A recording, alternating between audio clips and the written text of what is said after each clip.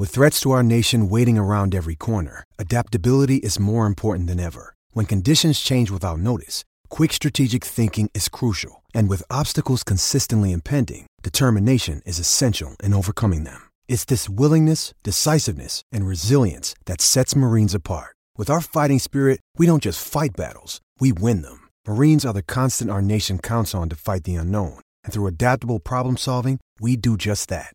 Learn more at marines.com. You bunch of clowns. You'd want to learn how to say it properly. Mullagbar. And you're from County Sligo? It's pronounced Mullaghmore. Yeah. Get it right. And that, for the record, is how you pronounce the name of that mutant Irish left-handed slab, Mullaghmore. I'm sure I'm still going to say it incorrectly. Even if I hit all the right notes, my accent isn't there, so it's going to sound incorrect, I'm sure, to the Irish ear. But New Zealand listener Chris Rainbow Johnson couldn't stand me mispronouncing the name of that surf spot, so he took the time to record his Irish mates saying it. Here's another one. How are you? I'm not from Mullaghmore, but that's how it's said. Where are you from in Ireland, John? Wexford. Okay, thank you. Mullaghmore. Mullaghmore. Mullaghmore. Mullaghmore. Mullaghmore. All right. Think we got it down. Thanks, Rainbow. Tell your buddies thanks. Tell them the shaming was unnecessary, but I'll take it. Now, if we could just get a Portuguese listener to send in the proper pronunciation for Nazaré. My bathing suit's drying on the porch. My mother is crying upstairs. It's bad man, you bad man. And all I want is my Jessica, mein Jessica, mein Jessica, mein Hezekiah, mein Hezekiah, mine. You can let me off of the leash. I won't come near.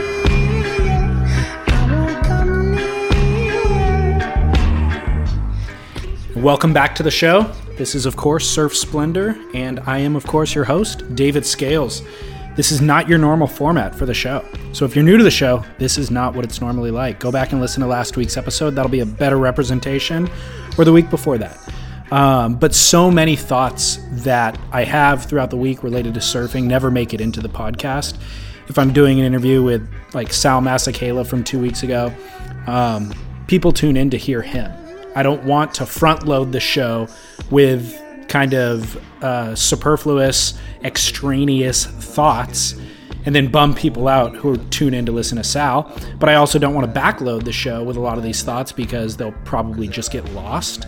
So I might as well just come out at the beginning of the show and say it, title the show as such, and then you can choose to either listen or not. It's also hard to squeeze these in my conversations with Scott Bass, the Surf News episodes, because he and I can riff for 90 minutes on the most mundane, yes, I'm fully aware, the most mundane subjects. So today I have a review of Geordie's film. I have listener emails and comments that are probably representative of a lot of thoughts that other listeners have had, and so I want to address a few of the most pertinent ones. And I've got a solution to the WSL's judging woes.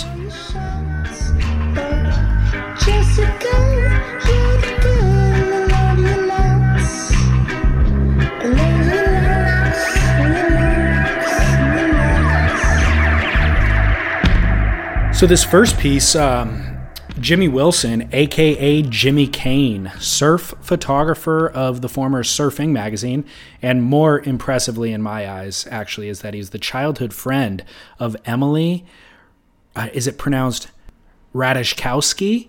Rada is her Instagram handle. Guaranteed you've seen her and you know who she is if you're ever on Instagram. That's very impressive, Jimmy. Well done. So anyways, Jimmy Kane wrote a piece for Stab Magazine that's entitled A Simple Solution to the WSL's Judging Problem.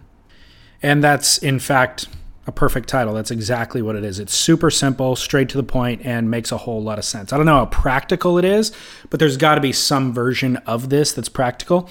Anyways, Jimmy suggests, quote, Hire ex-pros who continue to follow the sport religiously and can legitimately relate to the top 34's performance at each stop. If Shane Beschen tells you that was an 8.5 and then Richie Porter tells you that was a 7, who are you going to believe? Of course you're going to believe Shane Beschen. Hire him. Hire Damian Hobgood. Hire Taylor Knox. Fred Patachia. Taj Burrow. When Ace Buchan retires, hire him too. They all know much more about surfing than we do. They know the difficulty of each maneuver, which immediately marks us wrong if we disagree, something the current judging panel doesn't warrant. There's a laundry list of people more qualified to determine heat winners and, eventually, world champions than Richie Porta. Listen to Barton Litch speak. Every moment he grabs airtime, he instills direct knowledge. While he may be better suited to rock the mic than the numerical keypad, you can't say he couldn't judge a heat with ease. The fact is, we all think we know how to score a wave based on our commitment to surfing since grommethood, plus watching these events for years, and we're passionate about who we believe won each matchup. These judges are not much different than us, end quote. He goes on to say, quote, overall, the WSL has done a commendable job taking professional surfing to the next level. Still, there surely is more work to be done, and better judging must be at the top of that priority list. I think it's a super interesting take. That's the end of the quote. I think it's a very interesting take, and I think it's bizarre to think that multiple times every year there are instances where the top surfers in the world, Kelly Slater, Gabriel Medina, John Florence, share a consensus in disagreeing with the judges on a given heat. It happens far too frequently. I certainly don't think or have anything against head judge Richie Porta. I don't envy the position that he's in. He'll rarely ever get praised for doing a good job, but he'll certainly always get chastised if he does a poor job. So nothing against Richie. And I don't even actually know the names of any of the judges on the panel, so nothing against them either. However, if Kelly Slater or any other world champ says that one wave was surfed better than another, I'm going to believe him with zero question, and I'm going to try to learn why he saw it the way that he did. I don't have the same faith in the judging panel. Now, one other thought that I have for how to improve the judging, I don't know if I actually originated this thought, or maybe I read it, or maybe I cobbled it together with different thoughts that I had read online, but I began talking about it on this podcast years ago. And this is actually a very simple solution that they could implement at Margaret River, as soon as Margaret River. And that is just that you could put the judges in a soundproof booth where they can't hear any of the commentary from the announcers of the event. They can't hear the commentators, but they also can't hear what scores are needed. If it comes down to the end of the heat and a given surfer needs an 8.5 to advance, they shouldn't know that he needs that 8.5. They should watch his final wave or her final wave and then just judge it accordingly. Judge it with the same scale that they judged the rest of the heat at, with the same analytics that they've judged the rest of the heat at, with the same years and years of experience and training that they judged the rest of the heat at. It seems like a very unfair thing for them to know what that guy needs. It just seems like there's going to be undue influence on the score that they ultimately give out. And of course, the judges themselves are subjective. They all have favorite surfers, whether they admit it or not. I guarantee that they do. They have styles that they prefer. They have a country of origin that they come from and that they're going to perhaps sympathize with. Nobody's immune to those subjectivities. And I think that a soundproof booth and not knowing what scores are required in a heat is a very logical first step to creating more objectivity and less controversy.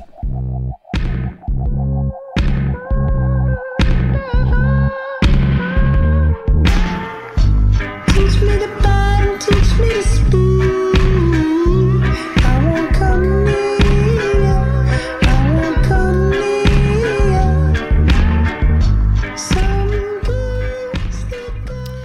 So Jordy Smith just released his first film, is what they're calling it, since 2013. So the first in 4 years, after a film that he did called Now Now.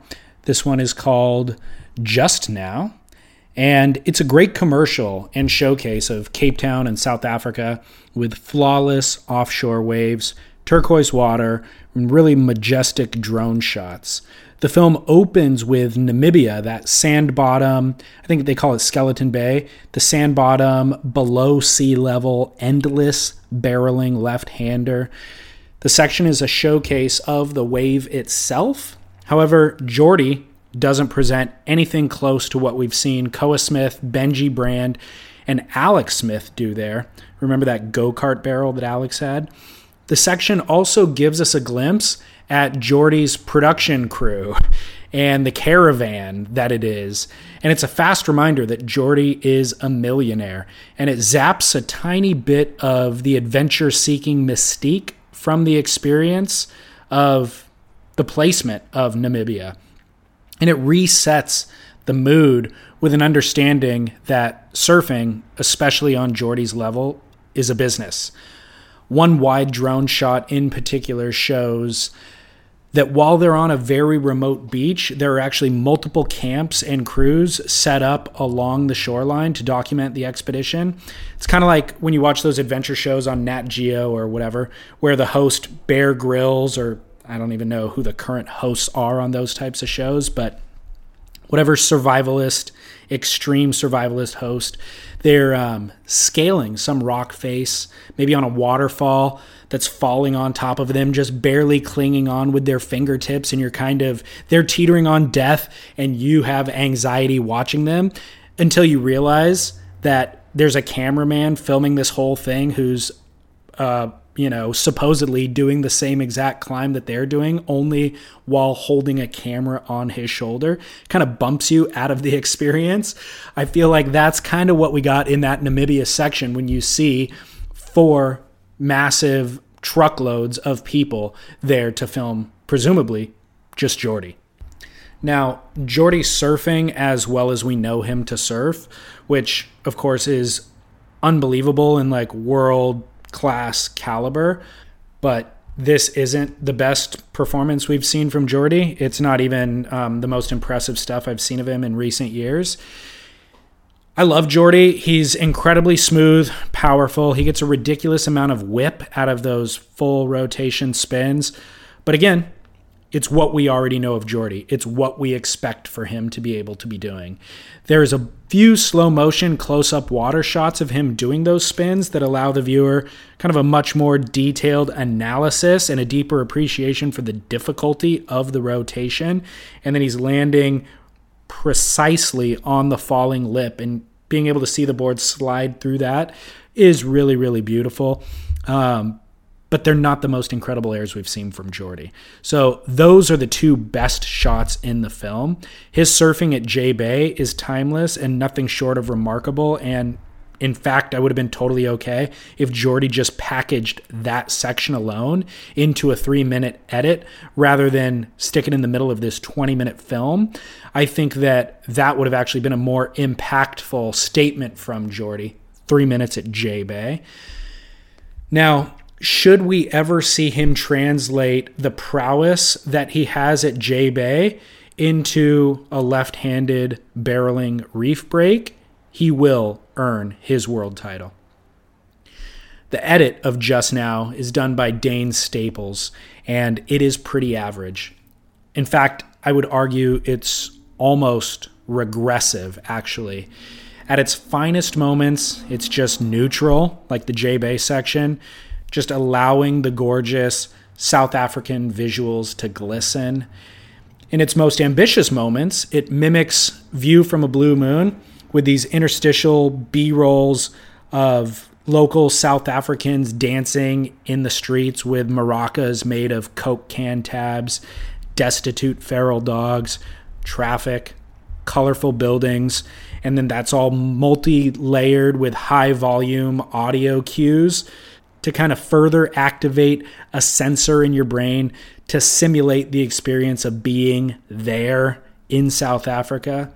At its worst, it utilizes some of the most tired tropes in surf edits.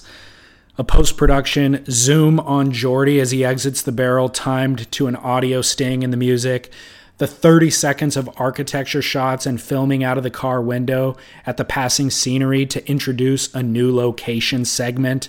Cutaways to Geordie's confessional-style interview in heavily contrasted black and white to add an unnecessary and, honestly, ineffective drama.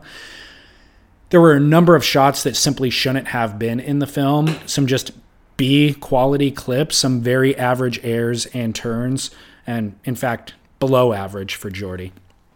The soundtrack includes Metallica's Nothing Even Matters, which they miscredit as Nirvana, Motley Crue's Girls, Girls, Girls, Guns N' Roses' cover of Knocking on Heaven's Door, which Geordie claimed today on Instagram is actually his favorite song of all time, Led Zeppelin's Immigrant Song, and Ozzy Osbourne's Mr. Crowley. Now, this review is really just meant to be a critique. We're in a pretty fantastic time where we get gold every day from around the world in terms of surf footage, and this film could be considered gold. And had it been released 5 years ago, I think we all would have been happy to pay to watch it. Today, however, we have the luxury of comparing it side by side to an array of other surf videos that came out just this week. So I have a limited amount of time to spend watching these surf videos, as I'm sure you do. So if you love Geordie and you want to watch him surf, or you just want beautiful visuals of South Africa, watch just now. If you want to see the limits of progressive surfing being expanded, watch Julian Wilson's Wayward. How many lives must we lose before we understand? What's the reason we the people can't trust a fellow man? In the moment, in the mirror, your destiny's at hand. Where's the preacher with that message? Quick word about Fantasy Surfer. We host Fantasy Surf Clubhouse on fantasysurfer.com. You can go create a team there for free. Go to the clubs and search Surf Splendor. You can find us in the clubhouse. There's 500 members in that club, and it's free to play. It's real simple to figure out. But we also offer the opportunity to wager on each event. It's a $10 wager per event. For the men, $10 for the men's, $10 for the women's. If you want to wager, you can. You can play without wagering too. That's totally cool.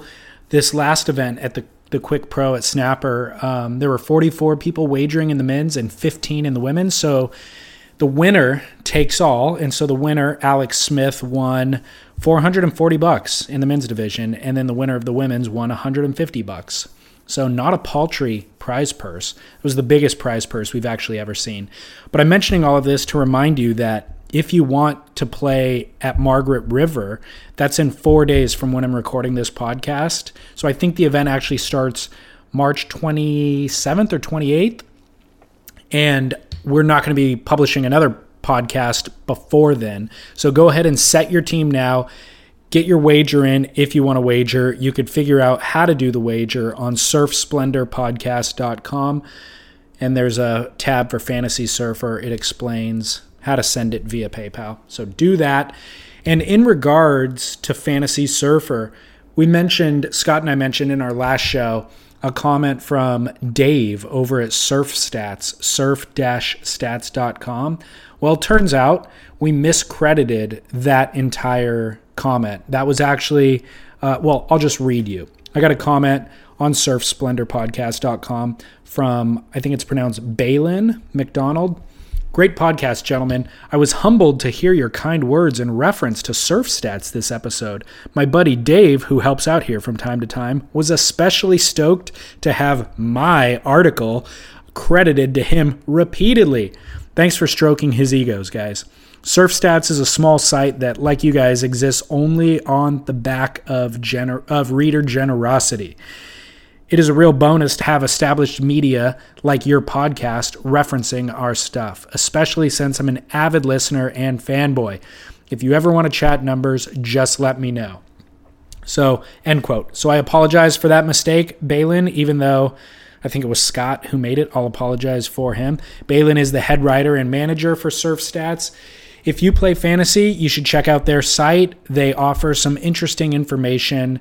Their other writer there, who the aforementioned Dave Bradley, backed up my sentiment that Joel Parkinson is one of the style icons. Bassie and I, who were arguing about style on the World Tour, and he was asking who on tour has style on par with Rob Machado or Craig Anderson, I threw out Parko, who I think is actually a great argument, but he disagreed, and then a bunch of listeners messaged me to disagree. So I bashfully recanted on the next show, only to have other listeners like Dave chime in telling me not to recant. Dave said, quote, Parko is, in my humble eyes, the undisputed king of style. His surfing is textbook, fast, fluid, and free, with buckets of power to boot. Ando be damned, end quote. So with Dave to back me up, I'm restaking my claim that Parko is the style master. Dave actually also commented, agreeing with my kook of the week last week when I called out Ronnie Blakey for picking on Pete Mel in the commentary booth at the Quick Pro. I only got one tweet about that during the event itself, so I thought maybe I was the only guy noticing it, but I mentioned it on this show and immediately had a number of people message me completely agreeing. One comment on surfsplendorpodcast.com from Bruce in Austin, Texas, who apparently just started listening to the show, said, quote, as a new listener, you had won me over as a fan immediately when you noticed that Ron Blakey was being a dick to Pete Mel. Dude, wow, it was so obvious. I wanted to know what was going on. I wanted to know if he was bitter that he lost Ross. Maybe Ronnie just doesn't like Pete and was happy to have him in the water for a quick assessment of the conditions. Or maybe Pete Mel just knows a lot more about surfing and conditions and hasn't earned Ronnie's respect yet. I don't know, but it's stuff like that that fascinates me as a fan, the behind-the-scenes stuff, the controversies, end quote. So thank you for that, Bruce, and welcome to the show. The weirdest thing about that whole thing is that Ronnie is my favorite commentator, and I've always really liked his critical but kind analysis of people's surfing. I've never seen that side of Ronnie, so it was weird to hear him be rude. Anyway, since I recorded that last show, Ronnie actually posted what seems to be somewhat of a public amends to Pete Mel on Instagram. Ronnie wrote, quote, cop an eyeful of my dear friend Pete Mel, who surfs small waves just as well as the big stuff. We joke a bunch, but I got mad respect for this man, and I'm overjoyed to be his wingman on the WSL commentary team in 2017. Thanks for the epic first event, Condor. Next stop, Margie's, end quote. The caption was alongside a video of Pete Mel surfing in this brand new edit that just dropped from Kyle Boothman. The video is called The Executioner, and the video is actually pretty sick, and Pete is absolutely ripping. So you can watch that over on my website, surfsplendorpodcast.com. There's a rustle, hear the voices in the trees. Hear 'em singing, hear 'em shouting, it's what you believe. In the palm of your hand. And in closing, I just wanted to take a brief moment to acknowledge people who have left comments on the website and those of you who have sent emails, some of which I have not replied to quite yet. I do always appreciate it, and I actually do read them. Some of them are so detailed that I want to give a very detailed response back, which requires time, so I'll just archive them or put them off for a little bit. The short ones I can usually just fire back a quick response to. But at any rate, a couple of them. Jason Lados, your comment about creating an experience rating system to be visible on the beach, advising less experienced surfers to stay out of the water. This was in reference to my must-see... it was actually a Kook of the Week 2 or 3 shows ago.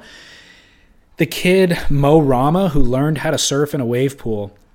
He has a crazy Wipeout clip. It's a Wipeout of the Year nominee for this year. I think the kid was 15 years old. It was young. But anyways, he learned how to surf in the wave pool in the United Arab Emirates. And his first venture to the ocean, he went to Ireland and he got towed into a 15-foot slab at Mullaghmore. Did I say that right? Anyway, it goes disastrously. And so Jason Lados just sent a detailed email about we need to create this experience rating system if we're going to have all these people learning how to surf and they're only learning how to get up on a surfboard and ride it. They're not learning the etiquette of the ocean and just, the dangers that are involved in the actual ocean. Then they probably shouldn't paddle out into threatening conditions. So thanks for that, Jason Lados. Brad, I'm going to mispronounce your last name, Reuschlitzer, who just said very kind things about the show. Thank you for that, Bradley. I really appreciate it.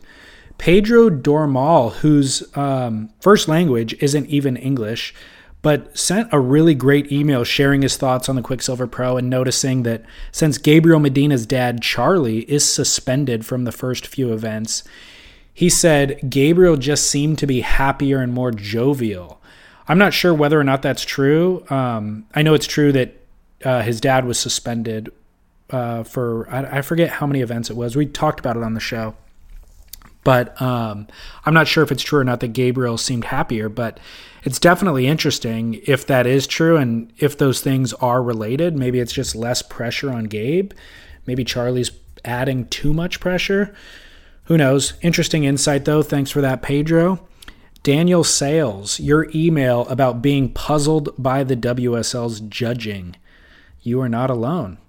Otto from Kamanu Composites, the canoe builder, over on Oahu, I believe, just emailed today asking if there's a trick to picking your fantasy team so that you don't have surfers match up against each other in the early rounds. Friendly fire, as we call it. I don't know if there's a trick, Otto. I have to imagine that there probably is a way that the WSL seeds. Obviously, you can check for the heat draw in round 1, but I don't know how it breaks down from that point on. Obviously, you don't know who's going to win round 1 and skip to round 3, and so it'd be difficult to pick your team trying to anticipate what's going to happen in round 2 and 3 and beyond that. But I really think that that's probably a good question for our friends over at Surf Stats, if you want to get a hold of them. And then Otto also asked about the email that Sal Masakela referenced about Ross Williams' Ross-isms. His metaphors, many clever and colorful metaphors that Ross Williams offered in the commentary booth. He asked if I could send that email over. Nope, I cannot. Alex Smith left a great comment on surfsplendorpodcast.com about how low the viewership was for the WSL's Facebook live stream on the Quicksilver Pro. He said that the lowest number he saw was 100 viewers and that the highest number he saw was 1,200.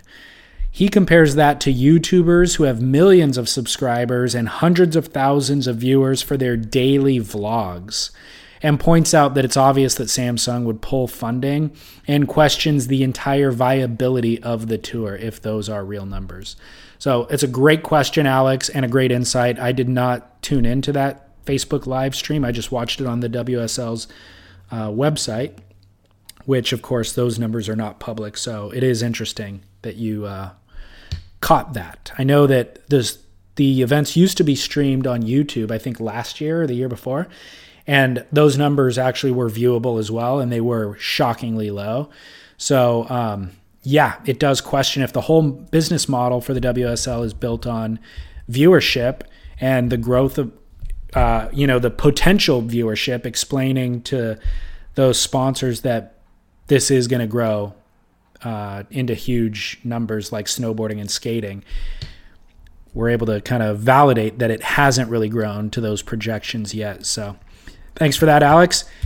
Anyway, there are plenty of other great emails and comments. The comments are totally public and viewable on surfsplendorpodcast.com. I'm actually going to be reorganizing that system soon to make it easier just to view and to access and to maintain message threads. I'll have more on that soon, but I'd love to just create an online community for us that, everybody that listens to the show. I get all these emails, but I'd like to kind of make this conversation a little bit more public. We have such great insight from listeners. A lot of people work in the industry, of course, and have access to all sorts of gossip that they share with me at times, and a lot of it I actually swear to not share on this show. Some stuff I just send to Beach Grit and let them deal with, and not attach my name to it. But anyway, it'd be great to have all that information available for all the other listeners to access. So I'm going to be doing that soon. So look for that. And everything else that I chatted about in this show, you can find on surfsplendorpodcast.com, Jordy's edit, Pete Mel's edit, all that stuff, Fantasy Surfer related things. And then, of course, follow on social media at Surf Splendor. It's a great way, actually, to share comments. That's one comment section that is very easily organized and that I'm more able to access and respond to in a much more timely fashion. So engage on social media at Surf Splendor. You could tweet me. And then, of course, on Facebook, facebook.com/Surf Splendor. All right. That's a 30-minute bonus episode for you this week. I hope that you enjoy your weekend. Get your team in place for the Margaret River event. Drug Aware Pro, are we still calling it that this year? Are they still a sponsor? I don't know. We'll see. Lots to anticipate with Owen Wright in the lead going into Margaret. So super exciting time. Hope that you enjoyed this new format of the show. Feel free to give me feedback about it in any of those places that I stated. And then also, one last comment. The music for today's episode was actually pulled from old episodes of Surf Splendor. I recently created an archive on Spotify of all of those past episodes' music in one playlist. So it was always archived on Spotify with individual episodes. So you could just, if you like the music in episode number 26, you could go find episode 26 and it's all right there. Well, in addition to that now, I have one, I think it's a 14-hour long playlist with every song from every episode. And the songs in this episode were pulled directly from the archives, stuff that I've loved in the past and had forgotten about in recent years.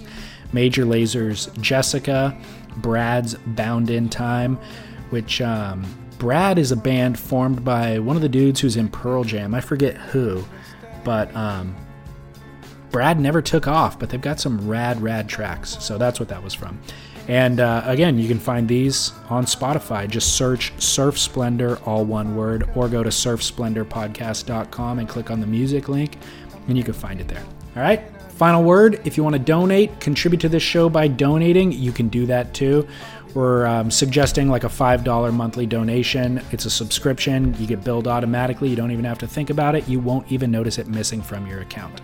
That's what I would argue. All right, so check that out also on our website. All right, enough of me talking. Get back in the water, get a couple waves, shred on.